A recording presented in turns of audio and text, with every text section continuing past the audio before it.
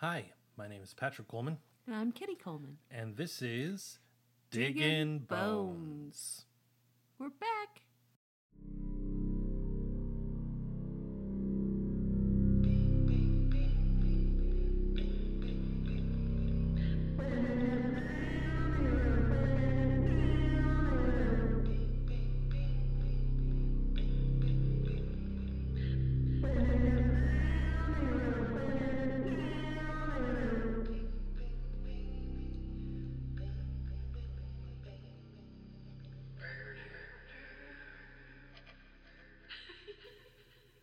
We're back. We're back. It's a once a month podcast now, maybe longer. Seems that way. Yep. But we're still at it. We're still doing it. We sure are. This is a Doing our thing. podcast where a husband and wife duo, me and my lovely wife Kitty, review and watch and talk about the early 2000s television show Bones. Mm-hmm. Our expertise is that we're also writing a mystery novel together. That's right. So it's just sort of another way to explore mysteries and Yeah. the way that they're presented. And this is episode 11, both for Bones, the television series, and for us. That's right. Episode 11 is titled The woman in the car. The Woman in the Car. Yeah. That's right. This, of course... There was also, wasn't like the first episode Man in the Car? Might have been The Man in the Car. And wasn't that guy burned? Yes, he Spoiler was also alert. burned. Sorry. We didn't get to the... You know, it's the naming trope of all the episodes. Does it go every season? It's the so-and-so and the something and the other? I don't know. We're I going to wonder have if it to keep goes going through- to find out. I don't know if it's just the first season naming convention or if it's like all the episodes are the so-and-so and this thing in a jig. How many years is it going to take us to do all of them if we Oh, do one God. a month? I don't know. Woo! You guys ready for this? You going to stick with it? We'll probably be dead before we finish. Hope not. Well, then let's pick up the pace. Well, I'm sure once the kids graduate from Yeah. high school. Maybe they'll graduate by the time we get through with the first season. Well, we're on episode 11. There can only be like at most 10 more, right? Maybe. I'm not sure how many are in season 1. We'll look that up. But we're moving right along, and through building these characters here and understanding who they are. This episode was conceived, according to the writer, as a way for the characters to save a person's life, rather than getting a victim and then tracking down a killer. Right. The idea was, yes, there's a victim, but also there's somebody who's living that they can rescue. And it was also meant to up the stakes for Booth, so we could see him as a father and also as a badass FBI agent A paladin. and as a paladin. And the B story was meant to sort of give us more insight as they're interviewed by it's not a Homeland Security, State Department. State Department. Bing, bing, bing. For security, to see if there are security risks. Right. So we learn a little bit more about them. Yeah. I'll just give a quick episode recap. How does that it. sound? So it starts with Brennan Bones in a television interview with "Wake Up, DC," with a interviewer who frankly doesn't seem like she's very good at her job. What a bee. Yeah. Of course, Bones is not like the most social person, so the interview isn't going well. She's saved by Booth, who comes in and takes her to the body, which is at the core of the mystery. They find a body burnt in a car on the side of the road, and there's evidence that a child has been taken because the child was not in the car. Yeah, left a there was shoe. no body. So they take the burned body that is in the car to the Jeffersonian, and through the course of some work, they discover that she is Russian or from that area, Eastern European, I don't think they specify. and that and so through that they track down who she is, that she's married to a man who turns out to be a state witness against a corporation called KBC, which apparently sold faulty body armor to the army and cost the lives of 30 people. The supposition here at first is that this man, whose name is Carl Decker, the thought is Carl kidnapped his own son at first, but then it's clear that maybe this kidnapping of his son is being used for leverage. They find out Carl is in a witness protection program. They, argue over whether they should tell him that his wife and child are dead, which is like, what? Really? That's a conversation? Doesn't make any sense. Can I interject here for a second? Mm-hmm. I just want to say that the way they find out that Carl Decker's not the bad guy, when they go to his house and they're knocking on the door and Bones is looking through the window and they discover that he doesn't look like anybody's been there for a while, and then there's like this creepy guy taking pics on the road, and Booth tries to chase him down and smashes the guy's window, and then they're all like drawing guns and stuff, and Booth yells FBI, and then the other guys in the car yell U.S. Marshals, and then Brennan says forensic anthropologist. Anyway, I thought that part was hilarious, and I just wanted to put that in there. Yeah, go ahead with your synopsis. It was a very funny moment. I'm glad it was hilarious. I'm glad you added it. Yeah. As we go on through the episode, we discover that Carl's child was taken by some sort of South African mercenary. The child's name is Sam. Is it Sam? No, is it? Gosh, I don't know that I ever wrote down the kid's name. Yeah, it was Sam. Well, they don't say his name a lot, but they spend most of the episode trying to figure out who he is. Right. So, so they discover Sam has been captured by South African mercenaries who have cut off the child's finger at one point to tell them to stop digging. and that's just fucked up. Clearly, bad guys meant don't cut children's fingers.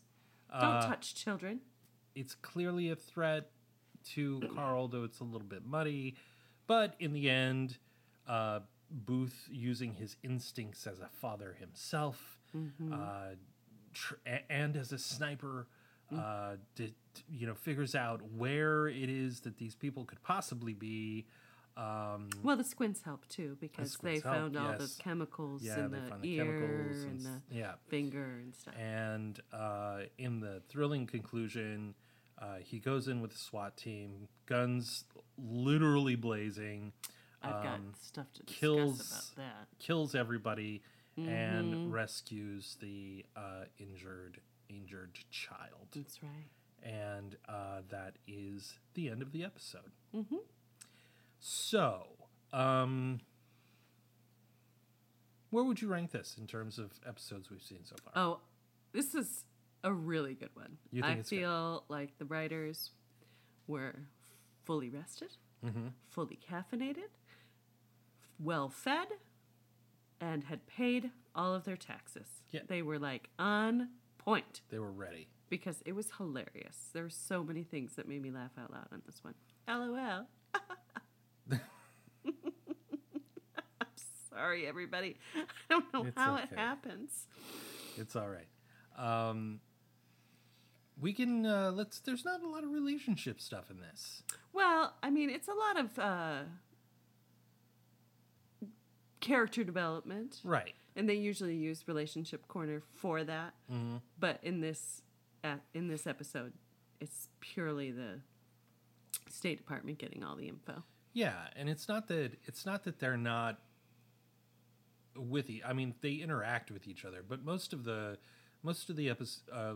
pieces in the Jeffersonian are the characters themselves talking with the State Department to give a backstory. So we're not learning anything about their relationships with each other as much as we're learning about sort of their independent relationships. Yeah, their backstories. Yeah. There is a little bit between Bones and Booth as they talk about parenthood. Yeah.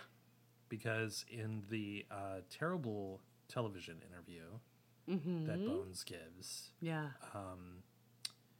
she says, "I'm not going to have kids." Right. And she gets the stink eye.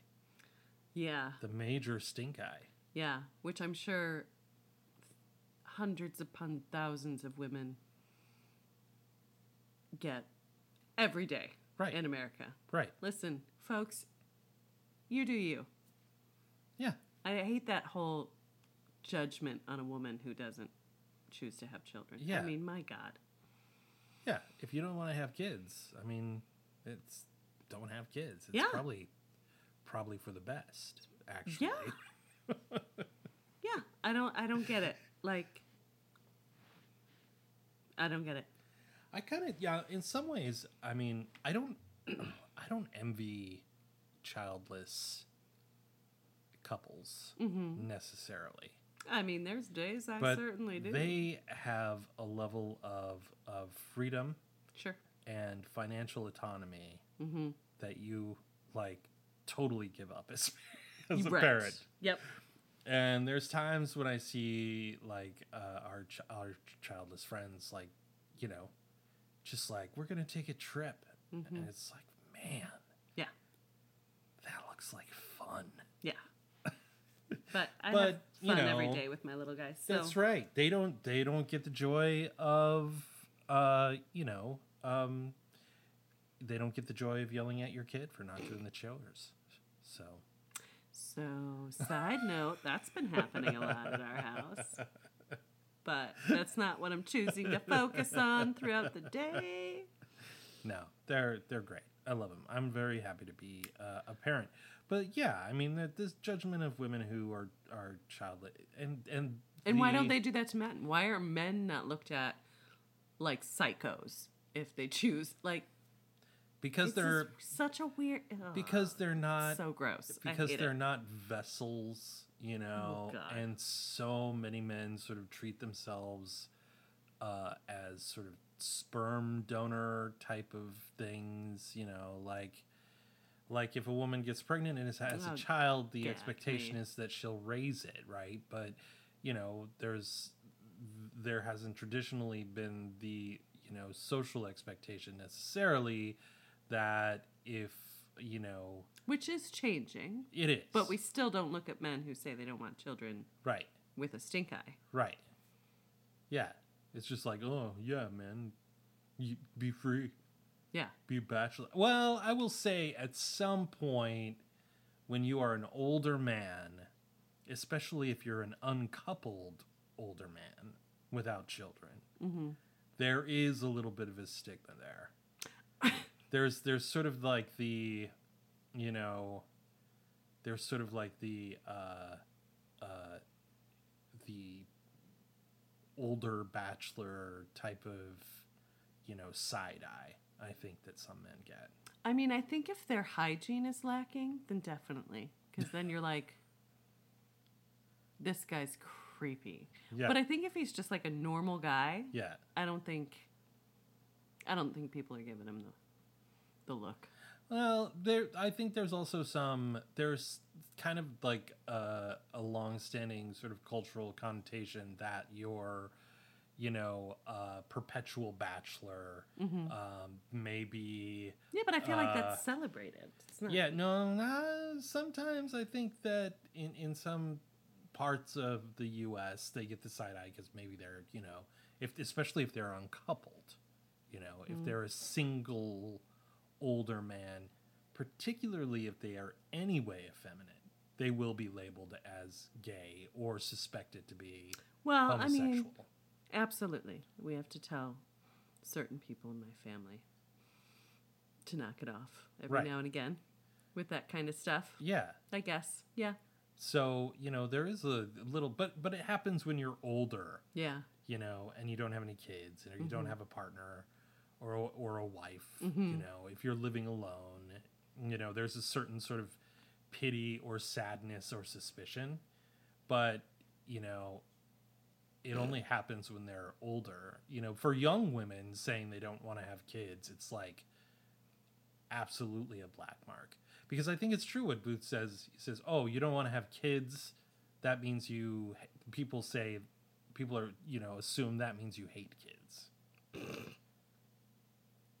It's so bizarre, though. It is bizarre. Yeah. Like, maybe you're not having kids because you like kids and you don't think that they deserve to be in a hellhole like this. Yeah. Or maybe you feel like if you had kids, you would stop liking kids. Because you see all your friends who've had kids Aging quite rapidly. who all don't of a sudden. who don't seem like they like kids anymore. I don't know. Anyway, we digress. What's crazy, Booth asks, he goes, "Is it your first time giving a television interview?" And Brennan says, "Yes," which is patently false. Because he's seen her give another television interview in L.A. Well, and she just, the previous episode had one in L.A. with Penny Is Marshall. this another one of those things where they mixed up the No, order? I don't think so. Huh. It doesn't say that. So maybe the writers were not fully just caffeinated. weren't paying attention. Oh, God. Here Yeah. I said they were on point, and now... Yeah, I mean, not a solo interview. Look, she was there with Penny Marshall Yeah. when she did her first one. Mm-hmm. So maybe that's where the confusion is. Or I mean, it maybe- wasn't a or television maybe segment. It was it's- one of those snap thingies. Yeah. I don't know. Or maybe it's just a television show and they got something wrong, and I don't need to be so obsessed with it. That's also a possibility. God, how many times do we have to say that to ourselves? I don't know. Random stuff. I don't know. Maybe it's just the checkouter is having a bad day, and I don't Yeah. have to be obsessed by the fact that they were snobby. Excuse me. So that little moment where they're talking about Booth and his kid, I think is interesting relationship building. Sure. Because we see where they stand on parenthood, and she's very much like, don't bring a kid into this awful world. How is you, as an FBI agent who's seen all the depravity in the world, possibly think that it's a good place to have a kid? Right. Which is weird to me, actually, thinking about Brennan as an anthropologist, because you would think that as an anthropologist, like, you would understand that childhood is dangerous in all times. Yeah, that's a good point. When I like to read about history, part of it is the fact that it brings me comfort that it's always been fucked.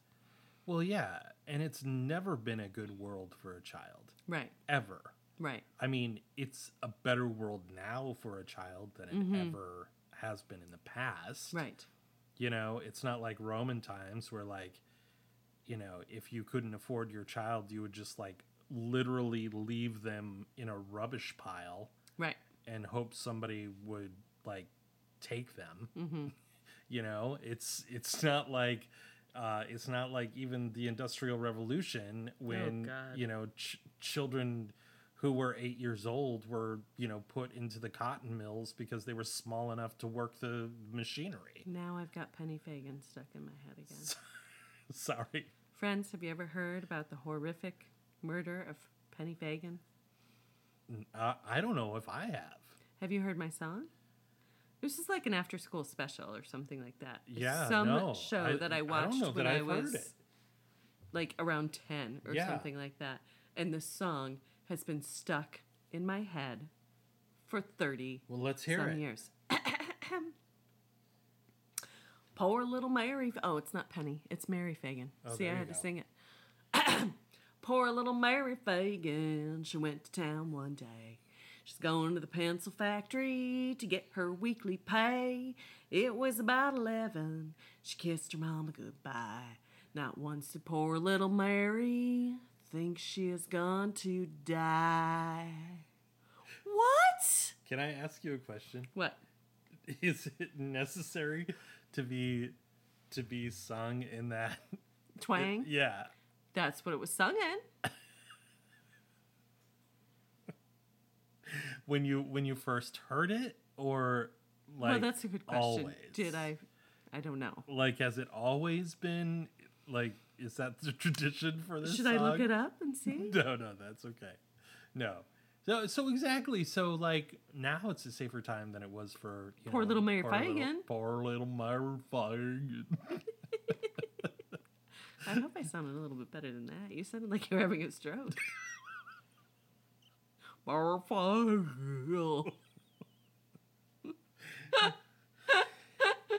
Oh, man. No. Okay, let's move on.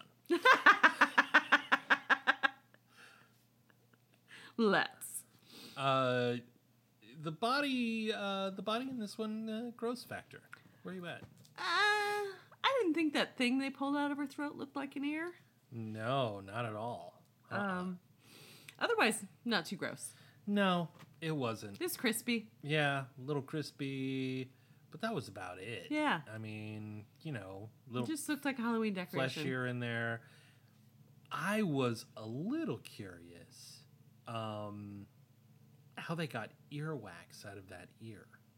Because it was the outer portion of the ear. I mean, so they said, but it certainly looked more like a tongue to me. So if you bit somebody's ear off and you bit the whole ear off, would you get wax from that? I thought wax was like deep. Earwax was like deep. I don't know. in the ear. I've seen wax in people's ears. Yeah. And thought, well, that's where the phrase comes from. You got potatoes in your ears. Oh, you've actually looked at somebody's ear. Yeah. And you've seen wax Yeah. in it? Uh-huh. Really? Yeah, and it looks like a little potato. Whoa. Like a little nugget. Really? Yeah. I've never seen anything like that before. Well, I guess I'm hyper observant. Where have you seen this? How often? I never took the time to tally. Did you?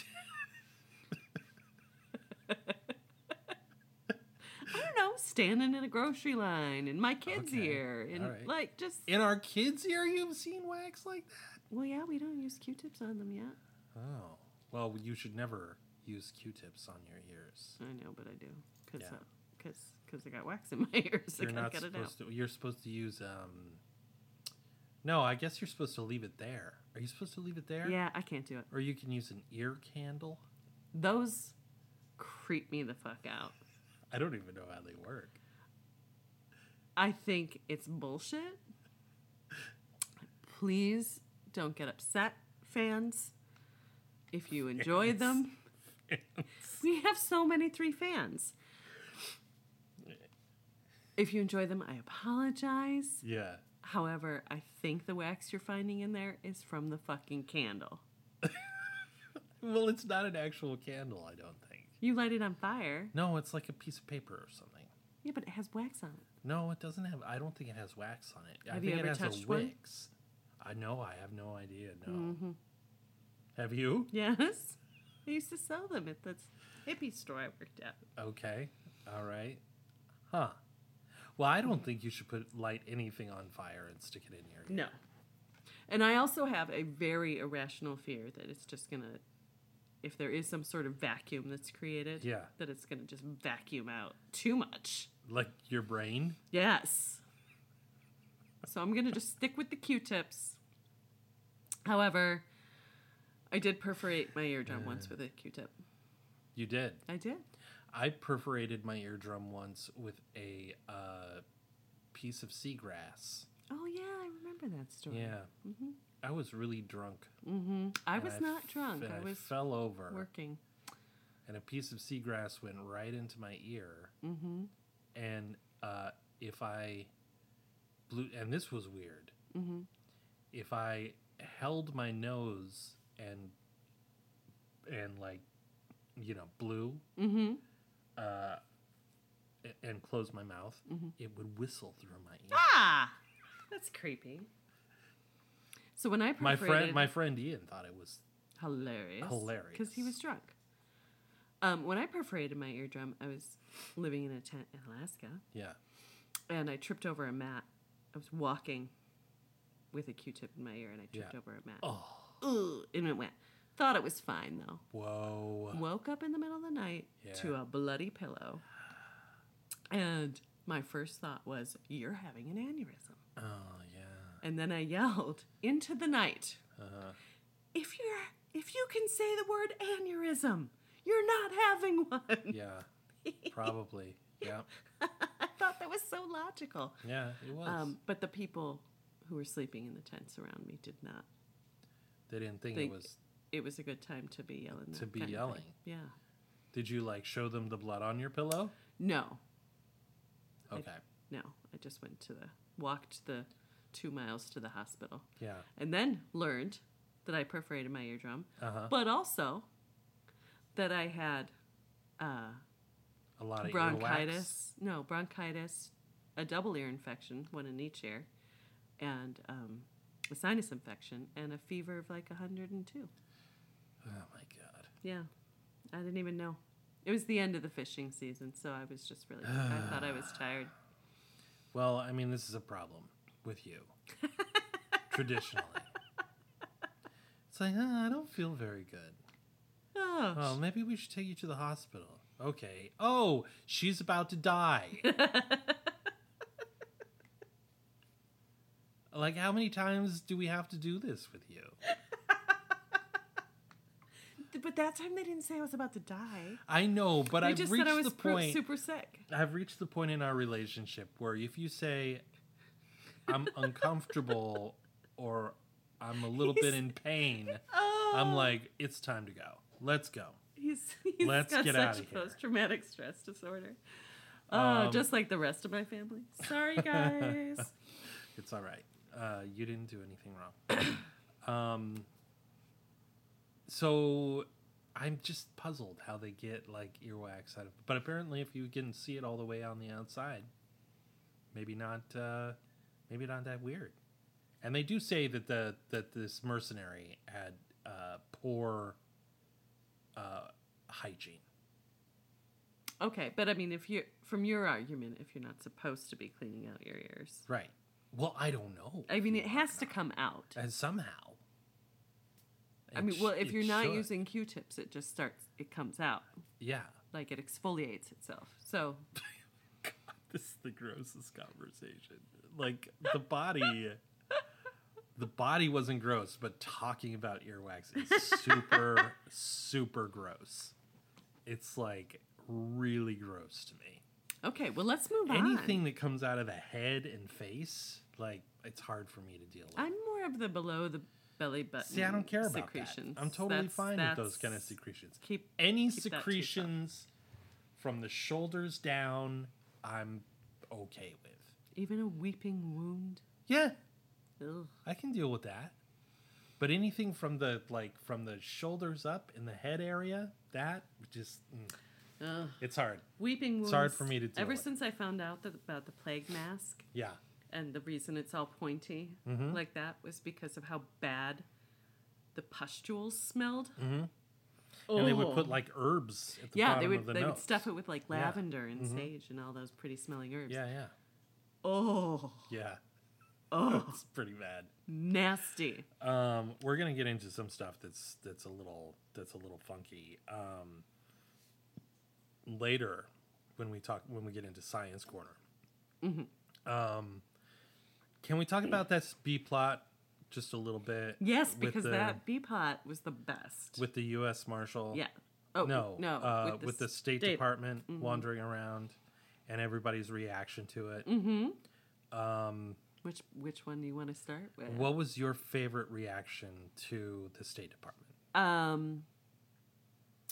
It's got to be Hodgins. Yeah, Hodgins for sure. Yeah, and what? So Hodgins is very. I mean, they've shown him to be a conspiracy theorist before, right? But in this episode, it's clear he starts by saying another man's security review.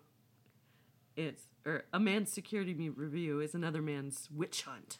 Yeah, that's right. Yeah, that's right. So at first, he's like, "Here it comes." Yeah, they're gonna come after me. He's like, "I want a lawyer," etc., etc. And then I think the turn is very funny. Yeah. When they're like, very hilarious. When they're like, "We don't want to talk to you." Yep. And he's like, "What? Why?"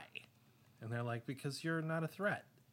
And he's like, "No, I'm totally dangerous. I'm totally dangerous." Let me tell you how like dangerous I am because I know so much.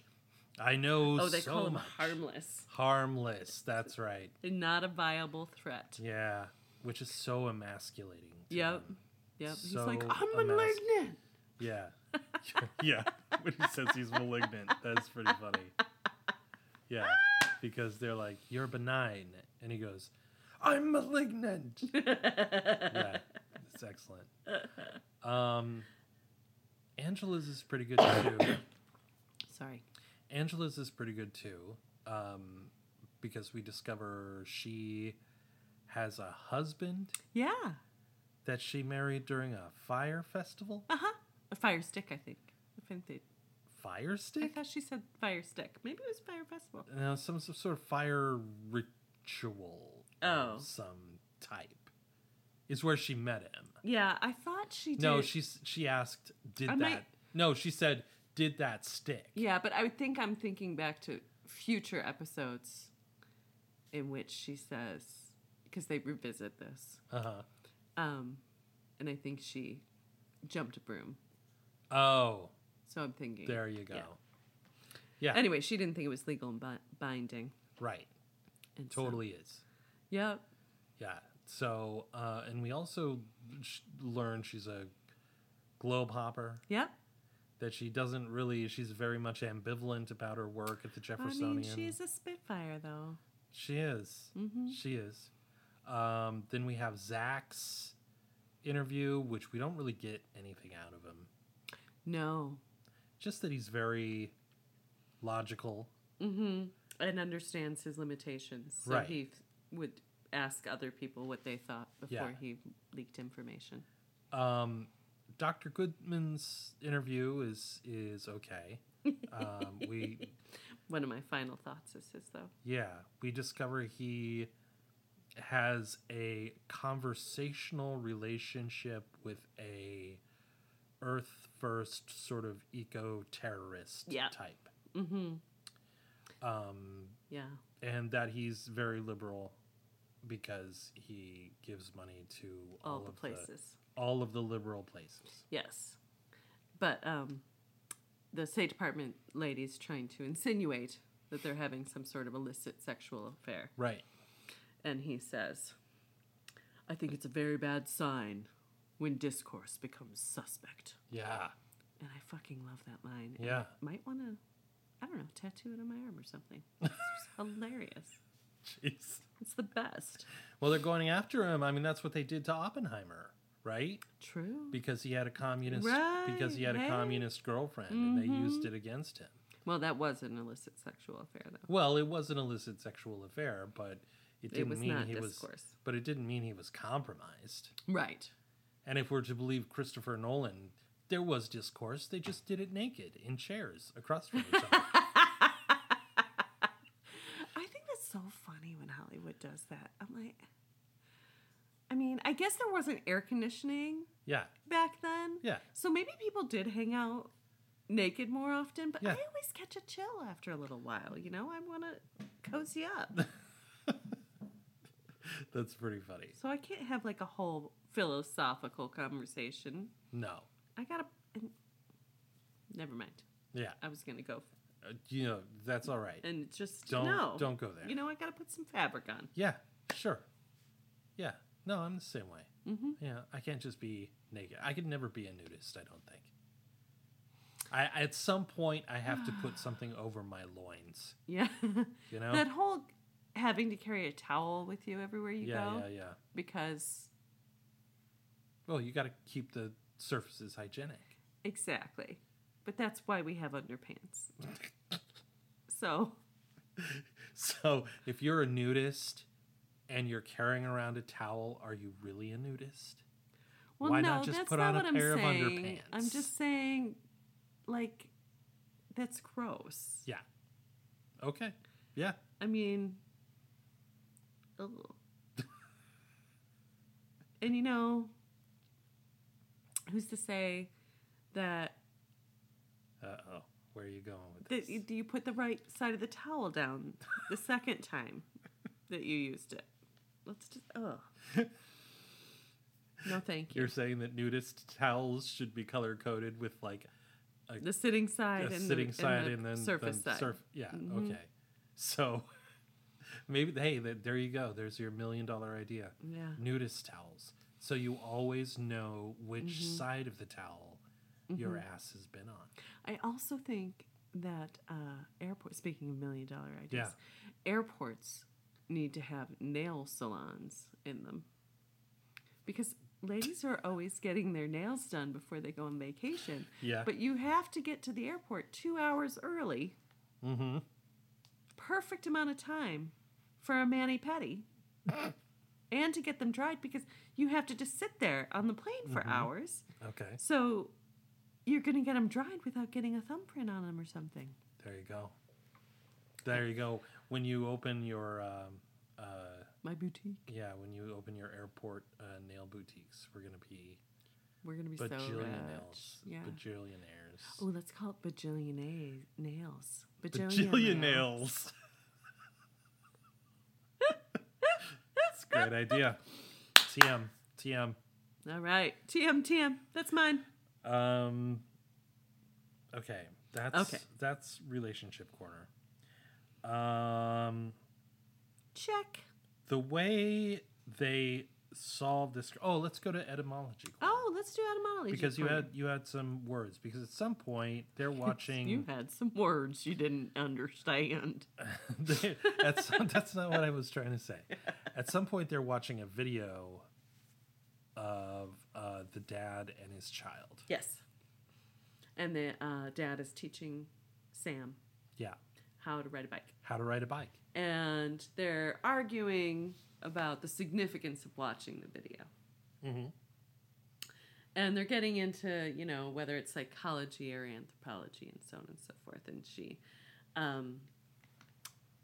Brennan, whoops, hold on a second. Gotta get my stuff up here. Says, I didn't write it down.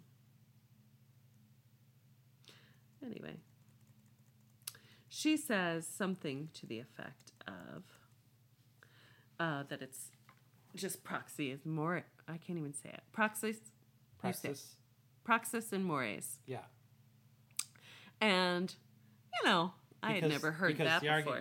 The argument is Booth is saying you're using psychology, and she's saying no. I'm just talking about the praxis and mores of this bike riding moment. Yes, which is a phrase I had never heard of. Right. Now, some of you might be more educated than me, and that could just be part of your personal lexicon. I don't know that they necessarily go together a lot. So I had to look that up. And praxis is the process by which a theory, lesson, or skill is enacted, embodied, realized, applied, or put into praxis. Practice. Practice. Yeah. And so explain that a little bit more. What is that? So nutshell it for me. Well, from a cultural standpoint, everybody learns their processes differently. Essentially, is what. So the praxis is the process of learning. Yes. And each culture will do that. Do that a little differently. Okay. Yep. And mores, which is spelled just like Moors, so I totally wouldn't have gotten that. It's a tough thing to Google. Mm-hmm. Yeah, it took me forever. Mores are... They're not eels? Hmm? They're not eels, you all. They are the moral standard that determines right and wrong. They are not social standards or folkways, and the repercussions for breaking mores can be often severe, such as legal sanctions or even death. And mores change depending on the culture, group, society, and are the basis of most cultures' laws. So, mores are morals, essentially. Oh.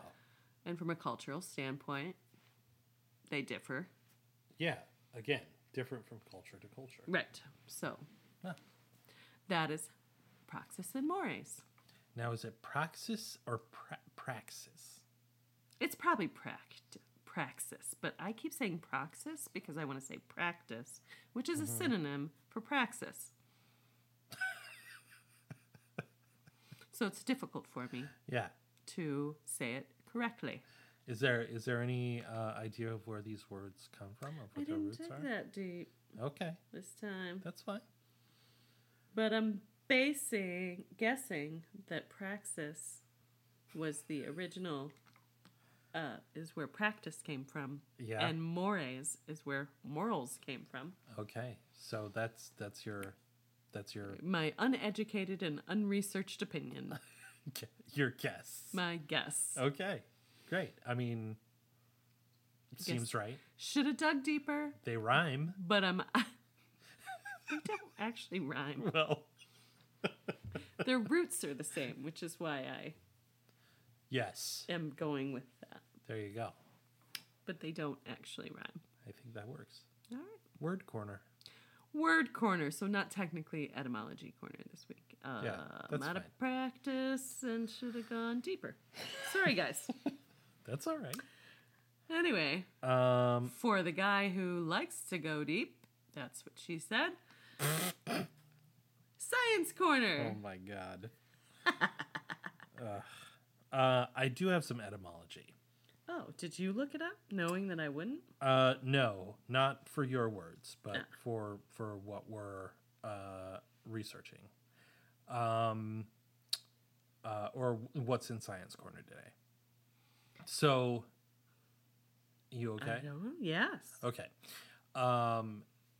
So part of the crux of how they figure out that the mother was killed by mercenaries is by not only the pollen, specifically the weeping love grass from South Africa, the pollen that's in the earwax. Oh, and also the asbestos from brakes, which is in the earwax. And that, so then you've got South African in an auto shop. With a lead pipe. No, that's not how Clue is played. It's they discover the mercenary bit by figuring out that the body looks the way it does because it has suffered electrical shock. Because they're trying to figure out why would the blood coagulate, why would the bones break, and why would there be this additional damage. If it wasn't caused from the fire, when the car was set on fire, they find out she was dead beforehand, and they figure out that what it was electrocution. She was electrocuted by something bigger than, your standard available, like car battery, right? Or even household electricity. Certainly not a taser. Right. They discover it was a generator because it was like 350 volts and such amps. I can't remember exactly what it was. And so Electrocution, it was key to saying, oh well, she was tortured by electrocution. You know, electrocution is a pretty common method of torture for mercenaries. Right. You know, you see the bad guys in films using like a car battery and stuff like that. Right. So I wanted to look into electrocution, and so we all know this, that electrocution is death or injury caused by electric shock. But it wasn't a word until it was coined. Well, I'll ask you, how early do you think this word was coined? What year? Give me a year. Take a guess.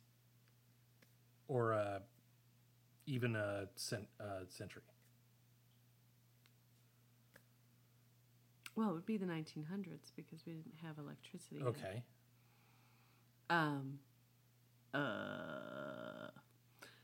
'Take a stab. 1932. 1932. 1889 Oh, that's so much earlier than I thought. was when the word electrocution was coined. Here's the next question. What event do you think it was that caused the term electrocution to be used? Somebody being struck by lightning? No. The first use of the electric chair. In 1889? Mm-hmm. When were lights invented? I always just associate lights with electricity, but... Yeah, you know, they were using arc lighting as early as that. Really? For sure, yeah. Oh, I thought that was like in the early aughts of the 1900s. So, My mistake. The term, I mean, late 19th century. Like, weren't there people still in the 20s who didn't have electricity in their home? Oh yeah. I mean, Okay. it wasn't in wide use. Certainly, the electric grid needed to be built across the United States. But Okay. yeah, there was electricity and electric light. So I never connected how long that would take. Wow. the term How unwise. electrocution was coined because of the first execution in the electric chair. And the thing was, so they were trying to find out, like, what do we call this method of death? And so electrocution is a portmanteau. So two words jammed together. Okay. And it's a portmanteau of electricity and execution. Oh. And so they just cut it, smashed together, boom, called it electrocution. Now, it was specifically for death by electric chair, but the thing is because there were no words that would adequately describe an injury from or death from electricity outside of the use from the electric chair. You know, there was no way. We had no word for what it was to, like, you know, be electrified. Yeah. So it Until actually bled from the use in the electric chair as pun electrocution into just any injury or death caused by electricity. But its origin and its root is in use of the electric chair. So the first recorded accidental death due to electricity was when a lighthouse keeper was working with an arc light, which is the first early electric light that was, you know, from the arcing of electricity to create this bright light. Right.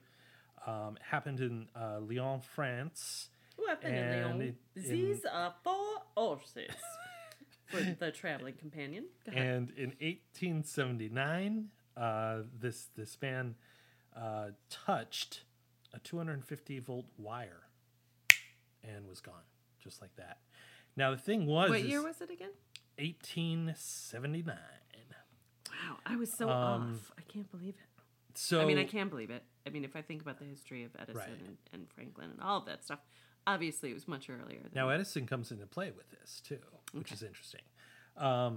So, as, like, arc light to light streets became fairly widespread in major cities, there were lines which ran voltage at above 3,000 volts from streetlight to streetlight. Jesus Christ! And occasionally people would come in contact to these lines, and the thing that it was a ridiculously new way of death. Yeah.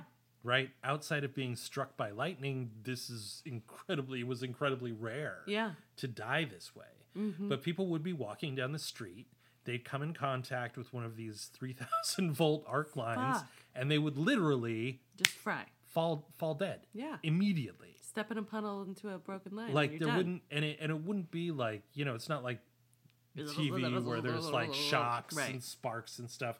People would just step and then fall. Heart done. Yeah, and just fall dead. And so it was this new mode of death which they had to figure out a word for. Did people think that like it was magic? They might have.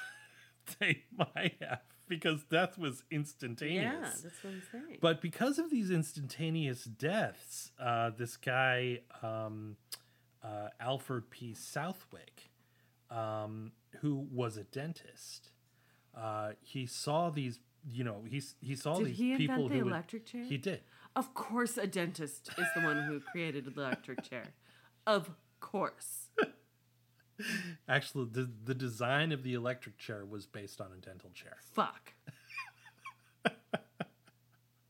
So what the hell? They have been torturing people for decades. Actually, I like the dentist, you guys. I'm just basing this on Patrick's reaction to the dentist. Because I've always enjoyed going to the dentist myself. Southwick was from Buffalo, New York, so good job, Buffalo. I wish you guys could have seen his hand move when he did. So where it gets, so he worked with a group to get it instated as New York's primary form of execution, which he did, and the first form, and it first happened in January 2nd, 1889. It became the state form of execution. The actual first execution happened in 1889, so just after that.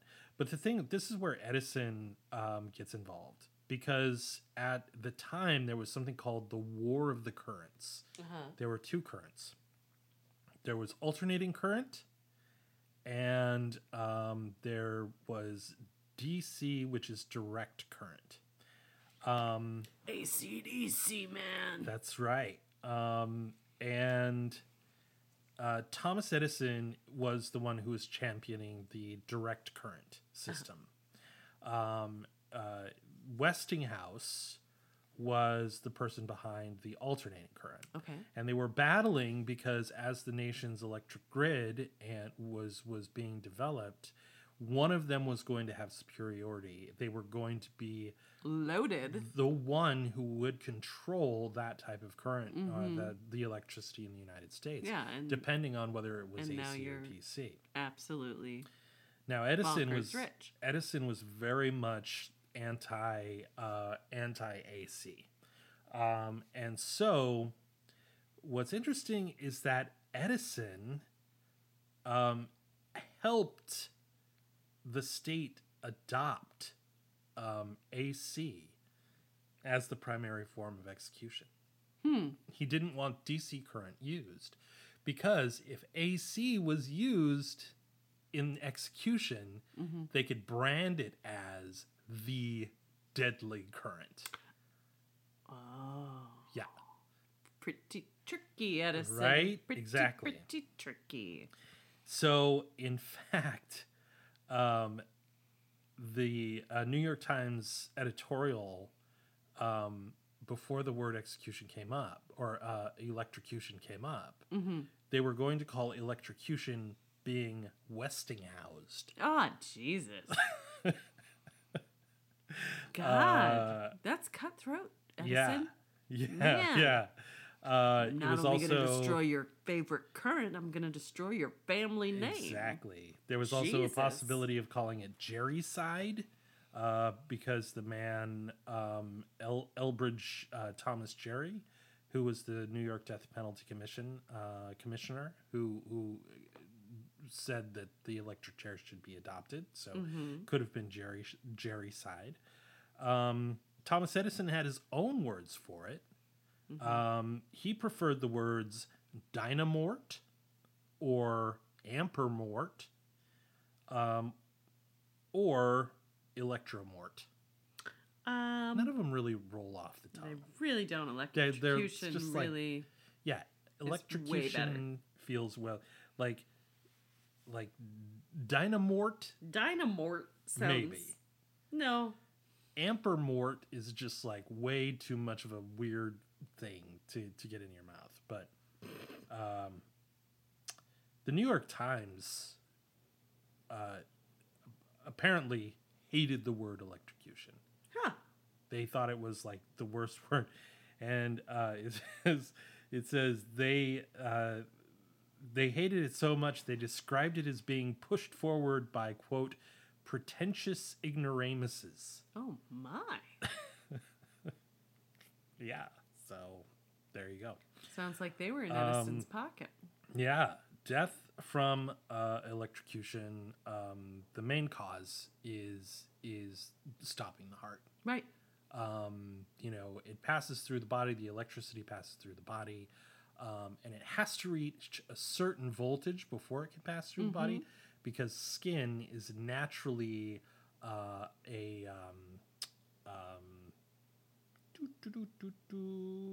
do you call it? Conductor? Not a conductor.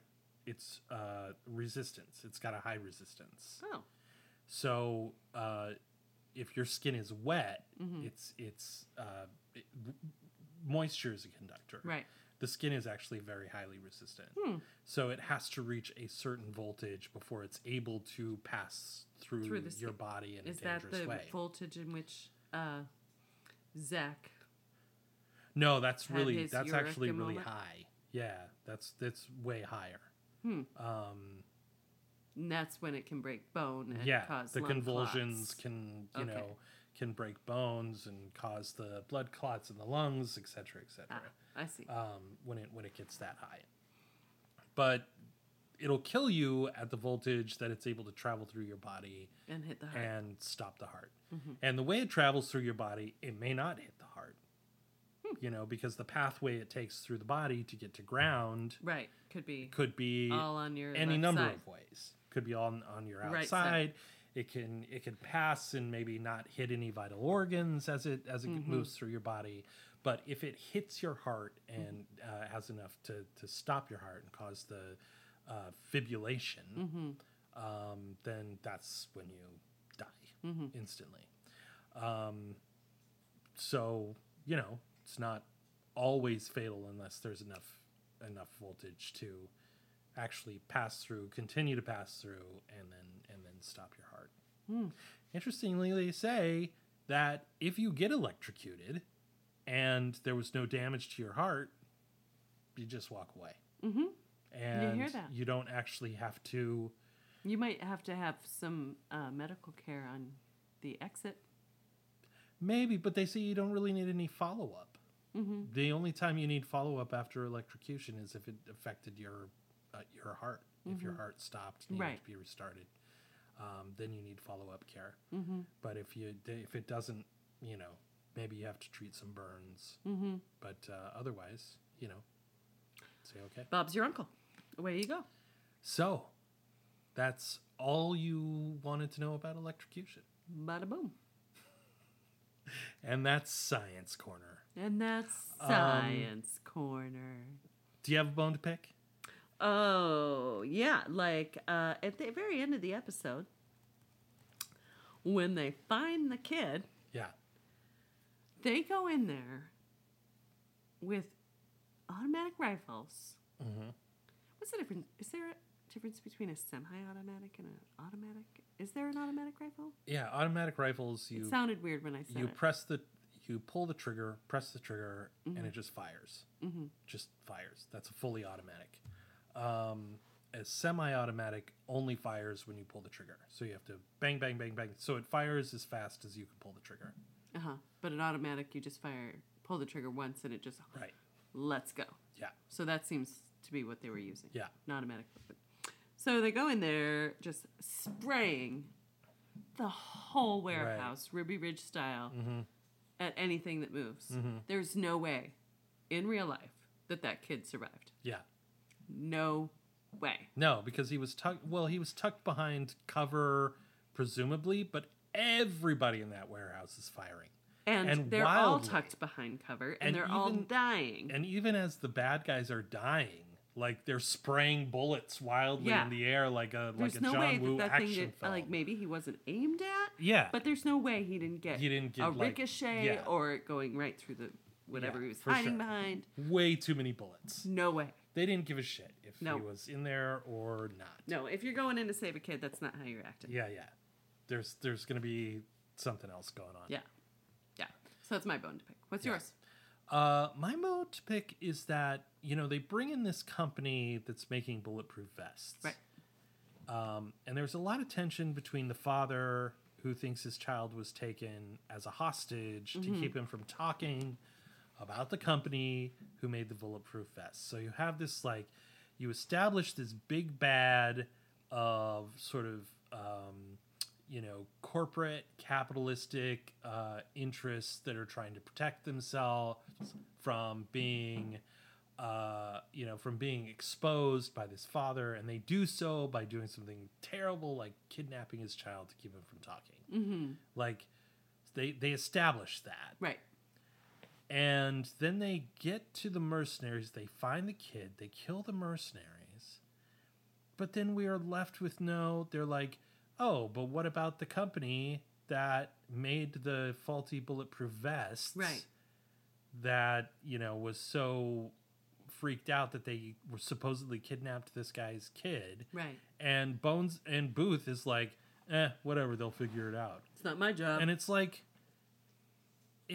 well, as an audience member who just watched this shit, you just went in and killed all these fucking guys, and then that's the end. But also, FBI, it is your job to actually catch all the bad guys. Right. Yeah, exactly. And in fact, one of the things they love to do is catch the people on the bottom so they can get to the guy on the top. Right, exactly. And we get no satisfaction. We got no satisfaction. No. So this fucking capitalist out there, who possibly put this child in danger and, used South African mercenaries to cut off his finger and kill his mom. Like, they're just out there. Yeah. Like, there's no resolution at all. Totally fucked up. Because the guys who were eventually killed weren't the bad guys per se. They were the ones working for the bad guys. Yeah, and he being alludes to the fact that it's not his job. It's totally his job to catch them. Such an unsatisfying ending. Yeah. 100% unsatisfying. Agreed. Because why even establish that fucking guy with the who made the vests? Yeah. Why even bring the company into it, or his dumb lawyer? Like, all of that stuff. That's just so fucking pointless. Yeah. I don't know. It just was really unsatisfying to me. And they just spent the whole episode giving me final thoughts instead of looking really into the plot. Right. Yeah. Killed it at the end. Oh, fun fact, though. Up to this program, Booth had 47 kills. This episode marks his 48th and 49th kill. How do you know that? Based on the script and the information. Oh. Yeah. Was it stated? No, it wasn't stated in the episode. Oh. But previously, in previous episodes, he says he had 47 kills in action as a sniper. Oh. Well, how do you know he didn't kill anybody between being a sniper and to that moment in time? Because I think he tells Brennan at some point that he has 47 kills. And I think he would count them otherwise. Unless it was kills as a sniper versus kills as an FBI agent. Yeah, I don't know. I don't know how he's tallying. I don't know. It. It's like Gimli and the elf in Lord of the Rings, where they're going through at the Battle of Helm's Deep, and he's like, they're counting 47, 48, etc. Yeah. So I guess Booth is that one didn't count. I did that one. Yeah. Yes. All right. Do you have a final thought? I don't. You have a lot of them, though. So many. Hit me. What am I going to choose? This is the one I'm going to choose. Okay. Given the choice, I avoid dread. Yeah. I love it. That's my final thought. Given the choice, I avoid dread. That was Booth. As we all should. Okay, folks, avoid the dread. And don't have any dread that we're never coming back. We'll come back eventually. We pop in every now and again. And we might have been a little overly optimistic with our timeline. Yeah. We'll get back into a rhythm here. But we've got this one for you. Lucky number 11. We've got this one and for you. thank you for listening, and we love you. We'll see you next time we pop up in your podcast list, and hope you're enjoying your life. And yes, we love you. And see you next time. Thanks for listening. Bye-bye. Bye.